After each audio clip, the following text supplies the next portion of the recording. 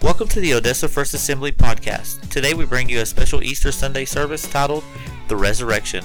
This is a day of great significance for Christians all around the world as we celebrate the resurrection of Jesus Christ from the dead.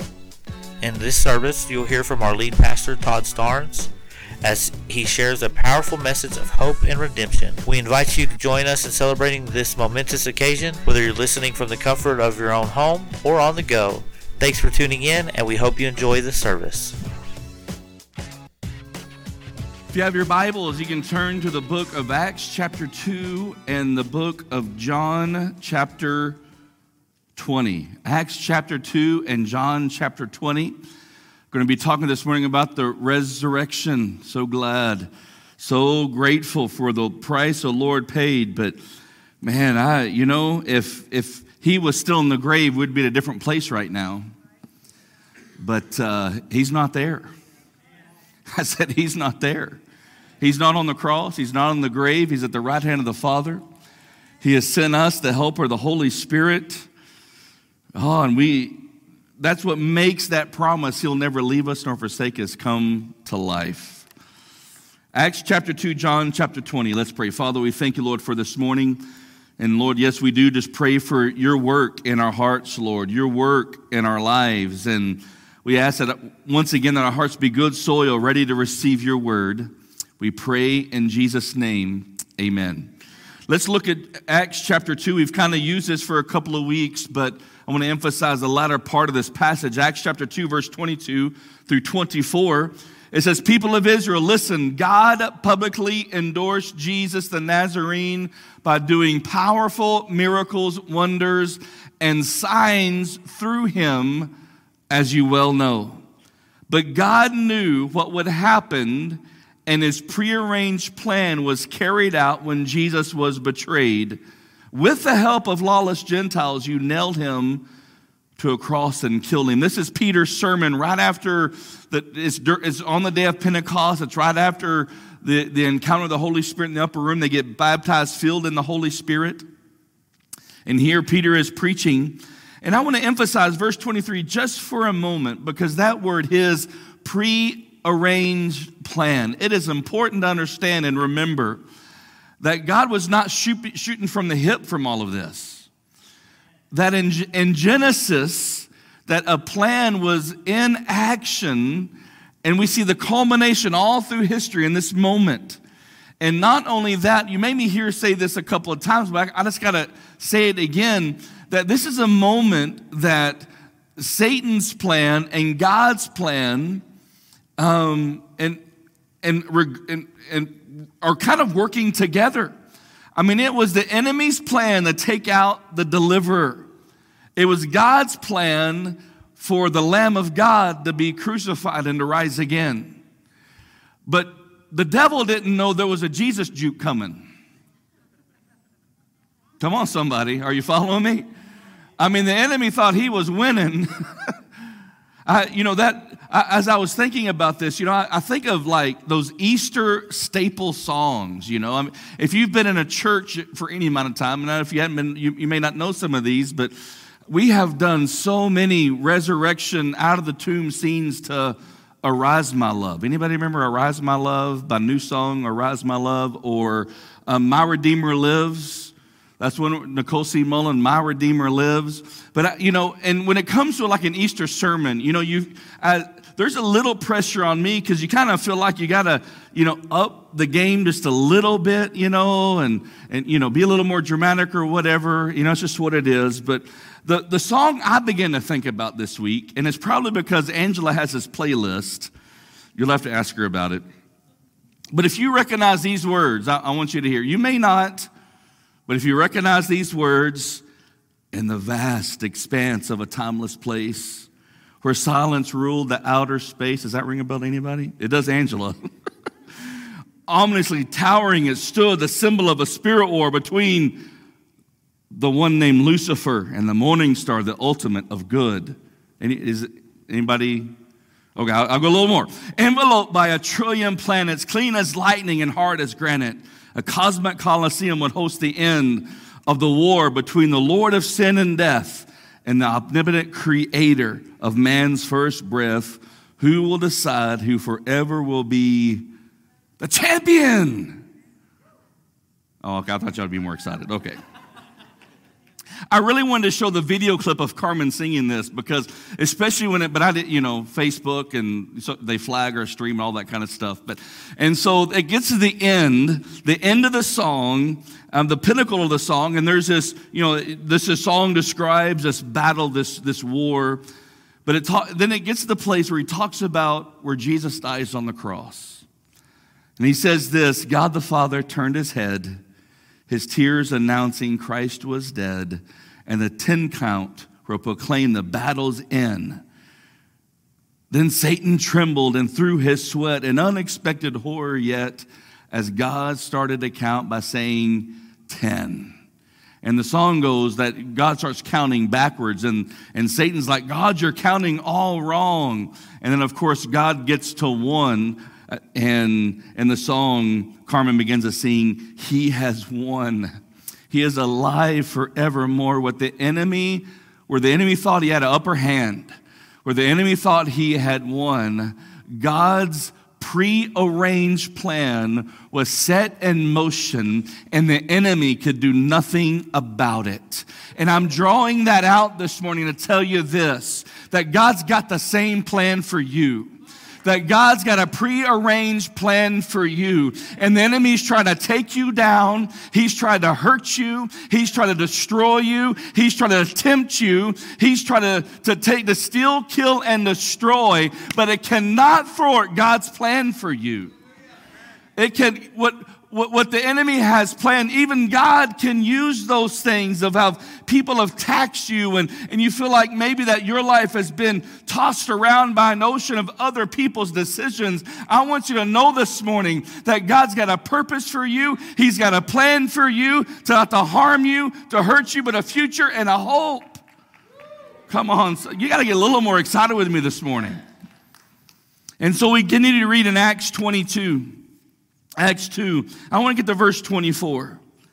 And it says, but God released him from the horrors of death and raised him back to life. That sentence alone is such a powerful declaration and promise. But I want you to get a hold of the second part of this sentence. Maybe you've never really just looked at it, especially the way the NLT says it, for death could not keep him in its grips. This was not a struggle for God. You understand that? This wasn't like, the enemy might win this thing. It was settled from the way back in creation that when this moment happened, that Jesus was going to be risen from the dead, that death could not hold on to him. Praise God. And so we look at John chapter 20. And I know that many of us, I would say everyone in the room, at some point, you've lost somebody that is very close to you. Of a death of someone that is hurt. One day they're here, the next day they're gone. Whether maybe it was over a period of time or maybe it was by a tragic accident, and sometimes those things, it turns our life upside down. It was no different for the followers of Jesus. You have to remember that his betrayal and Peter denying him and Judas betraying him with a kiss and the trial that happened, it all was displayed out in public for everyone to see. The trials and the Sanhedrin and with Pontius Pilate, it was all on public display. And I can't but help but think that, it was, whether it was surreal or they couldn't believe it, but even maybe, when you go through those things sometimes, you're even numb. And the disciples and the followers of Jesus, they're seeing all this carried out, but it was really the beginning. The Bible tells us that Jesus would be crucified at Golgotha, the place of the skull. And we read about this and what he suffered. And every year we place this cross out as a reminder of the price that he paid. And then after he died on that cross, he was placed into a tomb. And that tomb most likely was very close to where the crucifixion had taken place. And it was in a garden, and they place him in there and they wrap him up. And then we begin in John chapter 20. And it says this, beginning in verse 1, early on Sunday morning, while it was still dark, we had a Good Friday service, which was really great turnout. I want to thank you guys for coming, those that came, and it was a real special moment. But one of the next things I want to do is one year we're going to have a sunrise service. The only reason we haven't had a sunrise service because I've been too afraid that you wouldn't come back for the main service. I know how you guys roll. John chapter 20, verse 1, early on Sunday morning while it was still dark, Mary Magdalene came to the tomb and found that a stone had been rolled away from the entrance. She ran and found Simon Peter and the other disciples, the one whom Jesus loved. I mean, you're going to see we're reading out of the Gospel of John. And if you didn't know, John is writing about himself right there. Some of you will catch that. It's okay. She ran and found Simon Peter, the other disciple, the one whom Jesus loved. She said, they have taken the Lord's body out of the tomb, and we don't know where they have put him. Now listen, for over 3 years, they heard Jesus teach that he was going to rise again. And this gives you a picture of what in disarray and doubt and just the reeling that was taking place on the inside of them, that the first thing they thought when they saw the empty tomb wasn't like, hooray, he did it. It was like, where is he? Where'd they put his body? We don't know where they put him. Verse 3, Peter and the other disciples started out for the tomb. They were both running. Remember, this is the writer, John, the one whom Jesus loved, as he tells about himself. They were both running, Peter and John, but the other disciple outran Peter and reached the tomb first. He just keeps it going. I mean, when you're writing, you can write it how you want to, I guess. He stooped and looked and saw the linen wrappings lying there, and he didn't go in. Verse 6, then Simon Peter arrived and went inside, and he noticed the linen wrappings lying there, while the cloth that had covered Jesus' head was folded and lying apart from the other wrappings. The disciple who had reached the tomb first also went in, and he saw and believed. Verse 9, for until then they still hadn't understood the scriptures that Jesus said he must rise from the dead. So they run to the tomb. So Mary comes and reports to them. They run to them. John and Peter, they're in a foot race. John beats Peter there. But I don't think that, I think when we know that when Scripture was written, it was inspired by the Holy Spirit. And so I don't think that John, when he was writing this, he was saying, I'm the one that Jesus loved, and I outran Peter. I don't think it was with that attitude, because that's not the attitude of the Holy Spirit. I think John put that in there to bring us some spiritual insight. You see, there was a difference between John and Peter. And you know what the difference between John and Peter was? Is that Peter denied Jesus 3 times. And here's John, who stayed at the cross until the very end. You know, I remember, my kids, and I do miss that. And now it's a little awkward because they've heard me say this a few times. And so every time I say this, they start to do that. I'm like, that's kind of weird. But when they were little, and I would drive up, and I'd come in, to the door, and it was a race to see who would hug me first. And all 3 of them, Daddy! I can hear it in my head like it was yesterday. Those little cute voices, and then they grow up. But those little cute voices, we got wonderful kids, and 2 adults now. But they would run as Daddy, and they would race to see who could hug first. But there was also times where maybe they got in trouble. And Angela, she did such a wonderful job when she was at home with them, but sometimes she would be at her wit's end, and she would make that classic statement, just wait till your dad gets home. And I always knew when something was wrong because I'd come in the door, and there'd only be 2, Daddy, and not 3. Because there was one that knew when Dad got home what that meant. And I think maybe that's a little bit what was happening with Peter and John.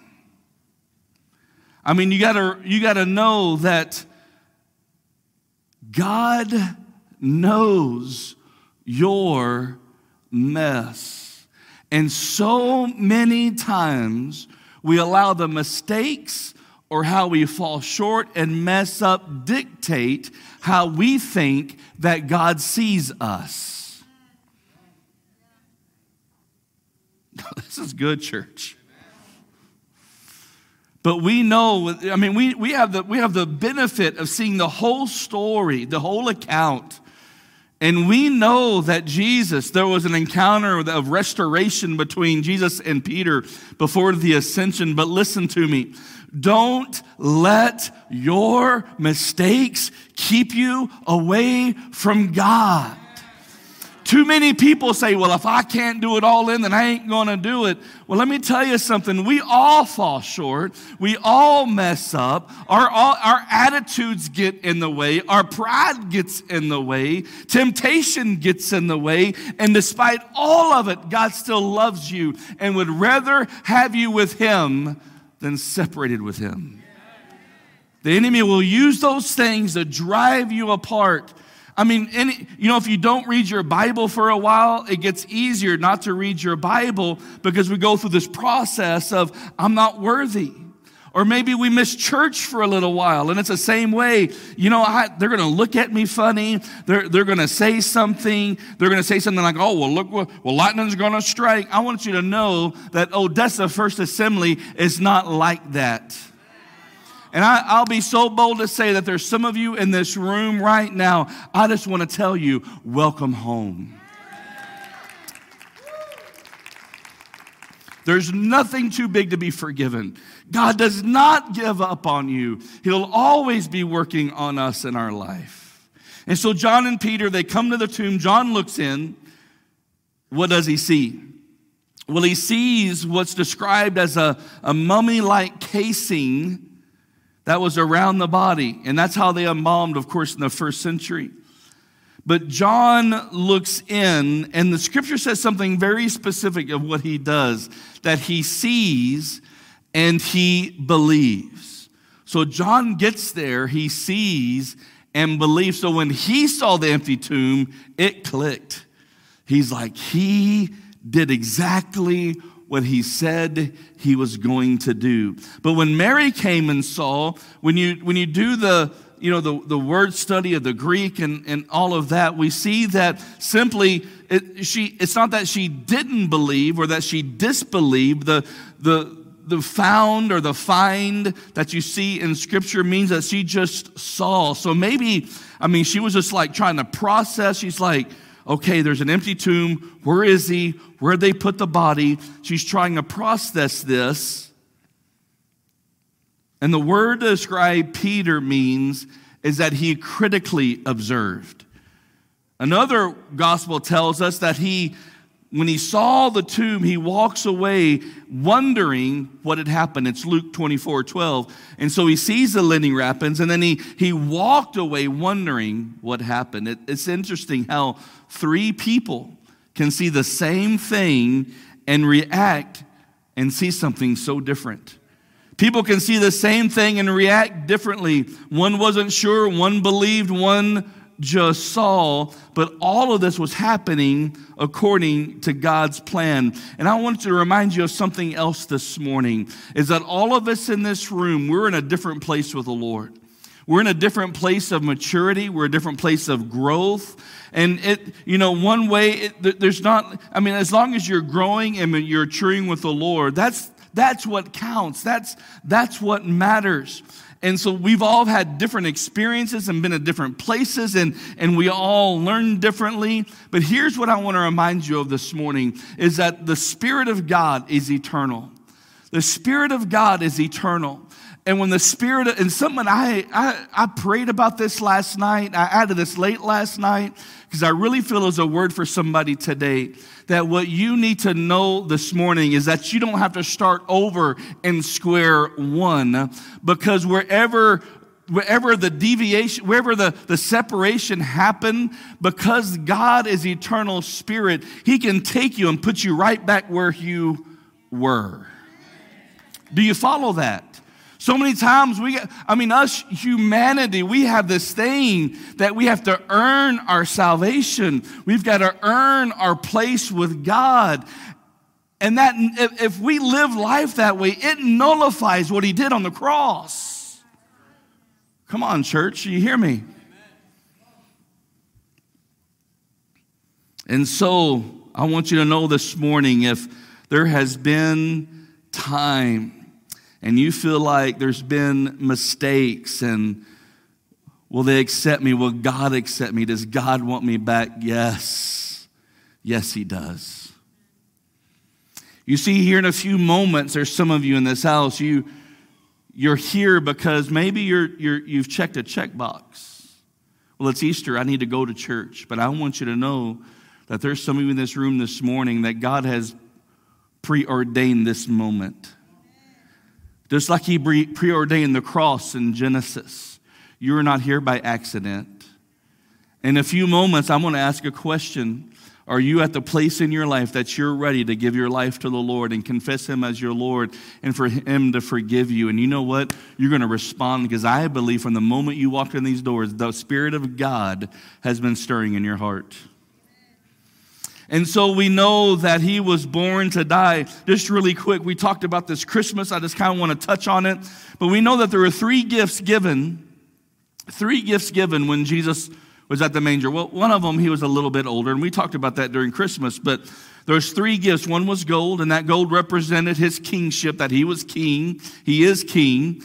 And so remember, there was gifts given by the wise men. Gold was because he was king. Frankincense or incense was a representation of him being our high priest. And all of this fulfills the law that we read in the Old Testament about who Jesus would be, that he would be king, that he would be our high priest. But the one that I want to focus on just for this moment is in myrrh. An element was used in embalming. Can you imagine Joseph or Mary's response when somebody brought embalming fluid? Have you ever thought about it like that? I mean, that's really how we can relate to it. I mean, what would you say if somebody held a baby shower for you and they brought a jar of embalming fluid? I mean, process it for a moment. But see, God had a plan from the beginning. Now listen, that would not even be a funny joke, y'all. I know the way some of y'all are wired. You're already thinking, don't do that. So how does all of this relate to us? I want to give you the gospel very quickly and very simply in three statements. What does the cross and his resurrection mean to us? The first thing is this: our sin put Jesus on the cross. You see, we read in Acts 20 about the Gentiles and Peter preaching that sermon, but the fact of the matter is that we are listed in that number. It's because of you and I that Jesus was put on the cross. It's because of our sin that he was put there. The scripture tells us, 1 Corinthians 15, 3 and 4. Listen to this verse. I pass on to you what was most important and had also been passed on to me. Paul's writing this to the Corinthian church. Listen, Christ died for our sins. Verse 4, he was buried and raised from the dead on the third day, just as the scripture said. It was our sin that put him on that cross. Yes, it was the sin of the whole world, but it was also our sin here today. But when he died on the cross, he died for sin once and for all. But we cannot forget this important detail that Jesus was sent to the cross by the Father. And yes, the enemy had a hand in it, and the religious of the day had a hand in it, and the Gentiles had a hand in it, and Pontius Pilate had a hand in it. But ultimately, it was the plan of God for you and me. And if you're here today and you have not come to the place, if you have not come to the belief or understanding or know that Jesus did that for you, listen to me. If you are here today and you've never confessed your sin, what that means is you are trying to carry all of that on your own, and you are not strong enough. You are not powerful enough, no matter what society and culture tells you. But there was one who was designated to carry it all, and his name is Jesus.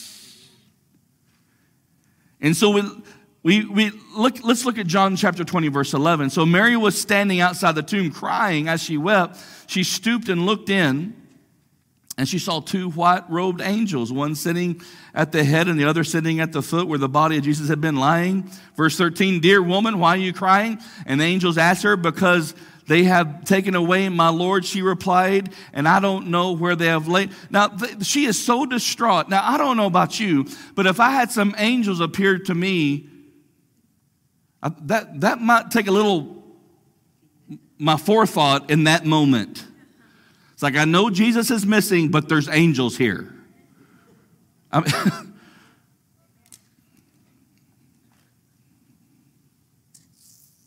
"Dear woman, why are you crying?" the angels asked her. "Because they've taken my Lord away." She replied, "and I don't know where they laid him." She turned to leave.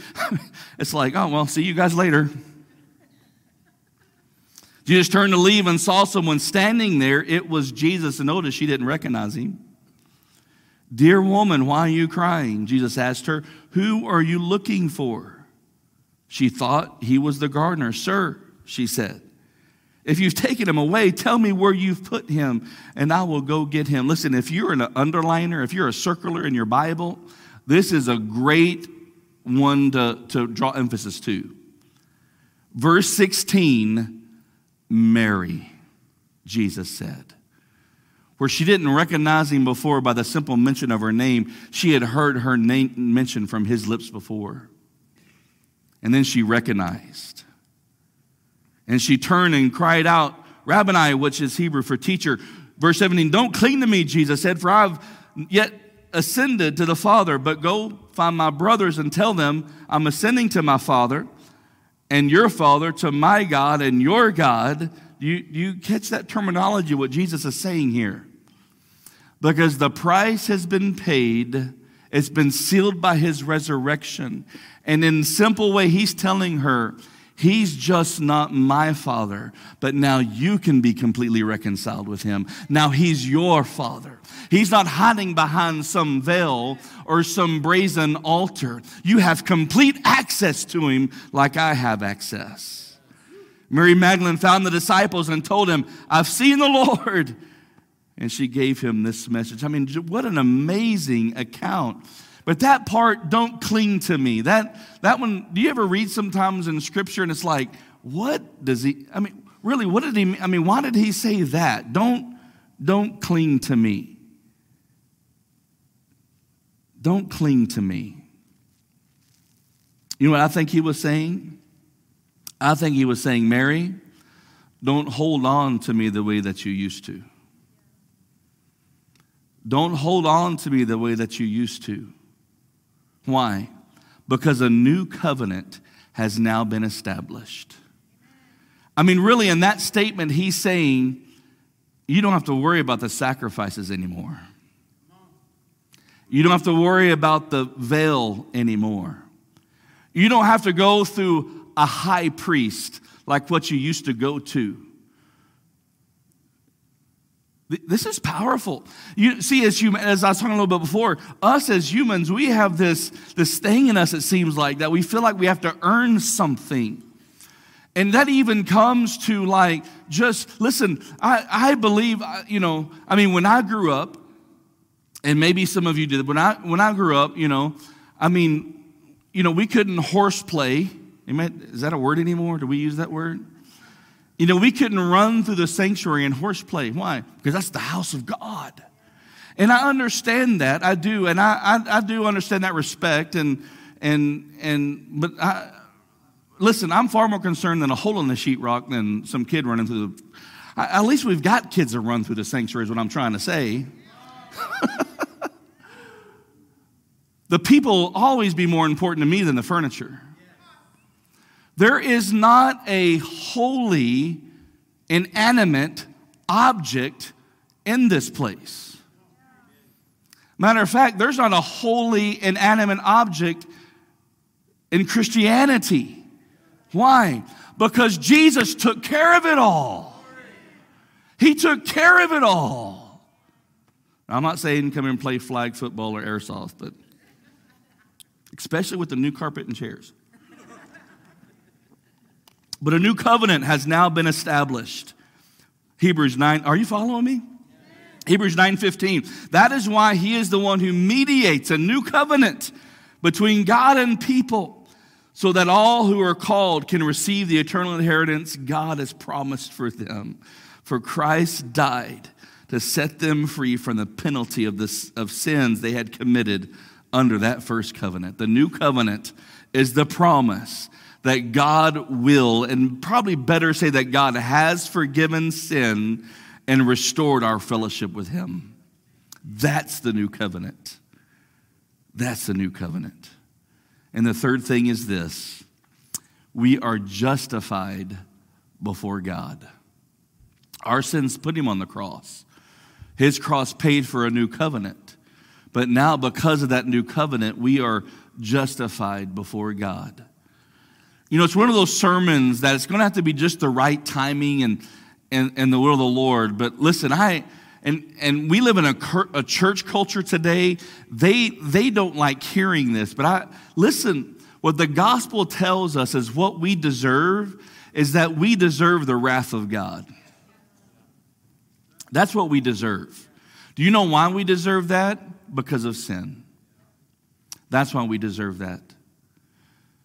There was before really the Live Dead movement kind of really went into force. Some of you are familiar with that. A lot of our missionaries are part of that movement. But I remember when Dick Brogdon was kind of really at the very beginning, and me and my brother-in-law, we were in Louisiana for some meetings, and we were driving back through, and we were headed towards Dallas, and he said, hey, there's this guy preaching at Southwestern. His name is Dick Brogdon. I've heard about this guy. Let's go hear him. I'm like, I'm cool with it. Let's go. And so we went and joined a chapel service at Southwestern. And you know what the title, and Chris, I had never really heard of him, and Chris was kind of telling me a few things, my brother-in-law.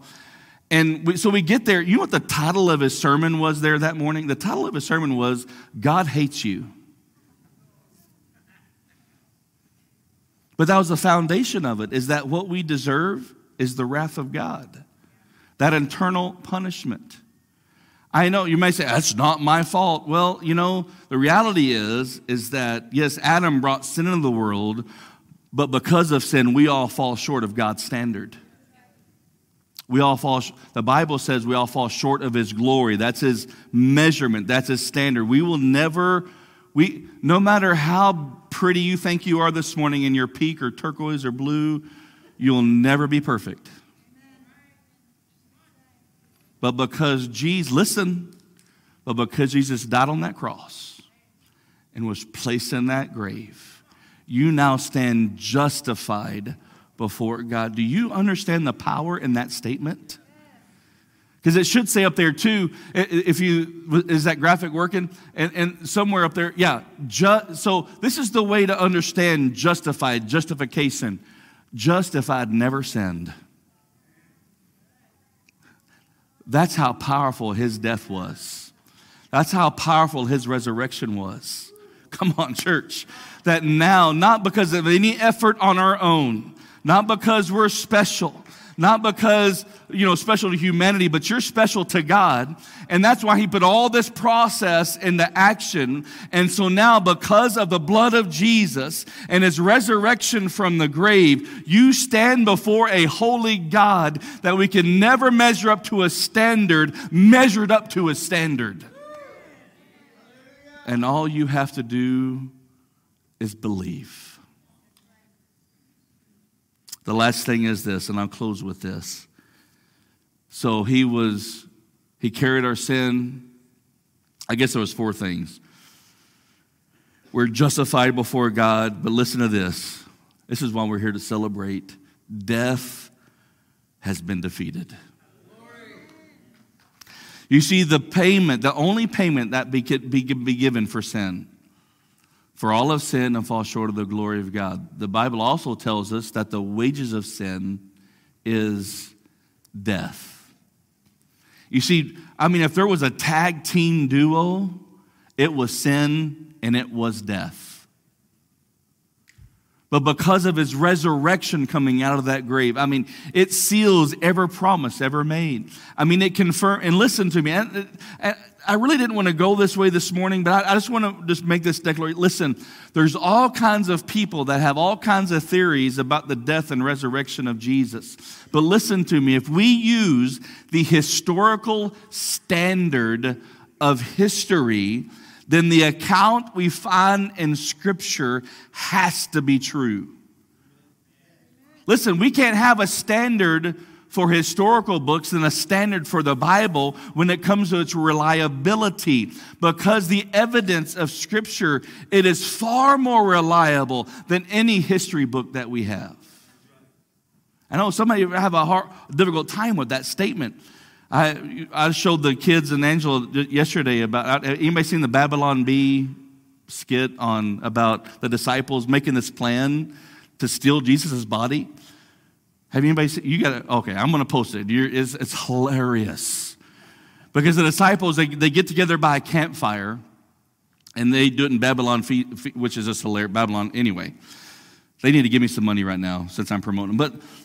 But they're like, we got a plan. We got a plan. What we're going to do is we're going to steal his body, and then we're all going to die for it. Think about that for a moment. Really? That doesn't sound like it's such a great plan, does it? But they were all willing to lay their life down for a lie? I don't think so. So let me get back on track. Death was defeated. 1 Corinthians 15:55. O death, where is your victory? O death, where is your sting? For sin is the sting that results in death. And the law gives sin its power. But thank God, he gives us victory over sin and death through our Lord Jesus Christ. The wages of sin are death, but the gift of God is eternal life. And I go back to Acts chapter 2 and verse 24. I just, you read through Scripture so many times, and it's just amazing to me. You can read the same sentence, the same thing over and over and over for a lifetime. And then for some reason, just what leapt out at me is death could not hold its grip on him. Death tried. And I don't think it wasn't like if, is Chase up here?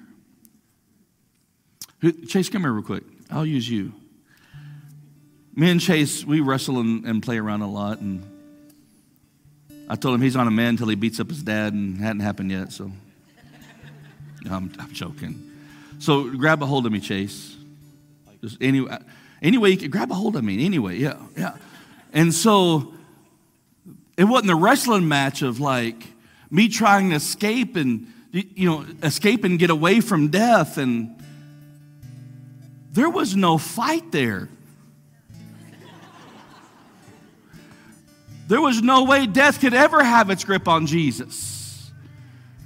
There's no scenario combination that anyone could ever come up with that would have kept Jesus in the grave. And the promise to us is this: but the same Spirit that rose Jesus from the grave is at work within you. And so if that Spirit's at work within you, you know what can't hold on to you? Sin and death. There is no more sting. There is no more bondage. It's been broken. And whether you see, now listen, the corruptible must put on the incorruptible. There's going to come a moment in time in history that whether we go by the grave or by the rapture, we are all going to be transformed, Scripture tells us. We're all going to be changed. And the very reason why Mary at first didn't recognize Jesus, because he was in his resurrected body, we're all going to have resurrection bodies. Come on. And mine's going to be 6'5" and 200 pounds. Would you stand with me this morning?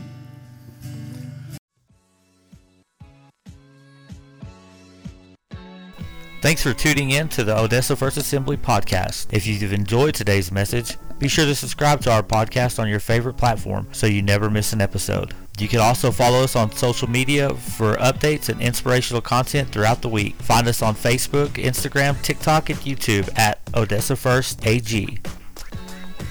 And if you're in the area, we'd love to have you join us in person for our Sunday morning services at 10:30 a.m. You can also catch our live stream on Facebook, YouTube, and Church Online. Thanks again for listening. We'll see you next time on the Odessa First Assembly podcast.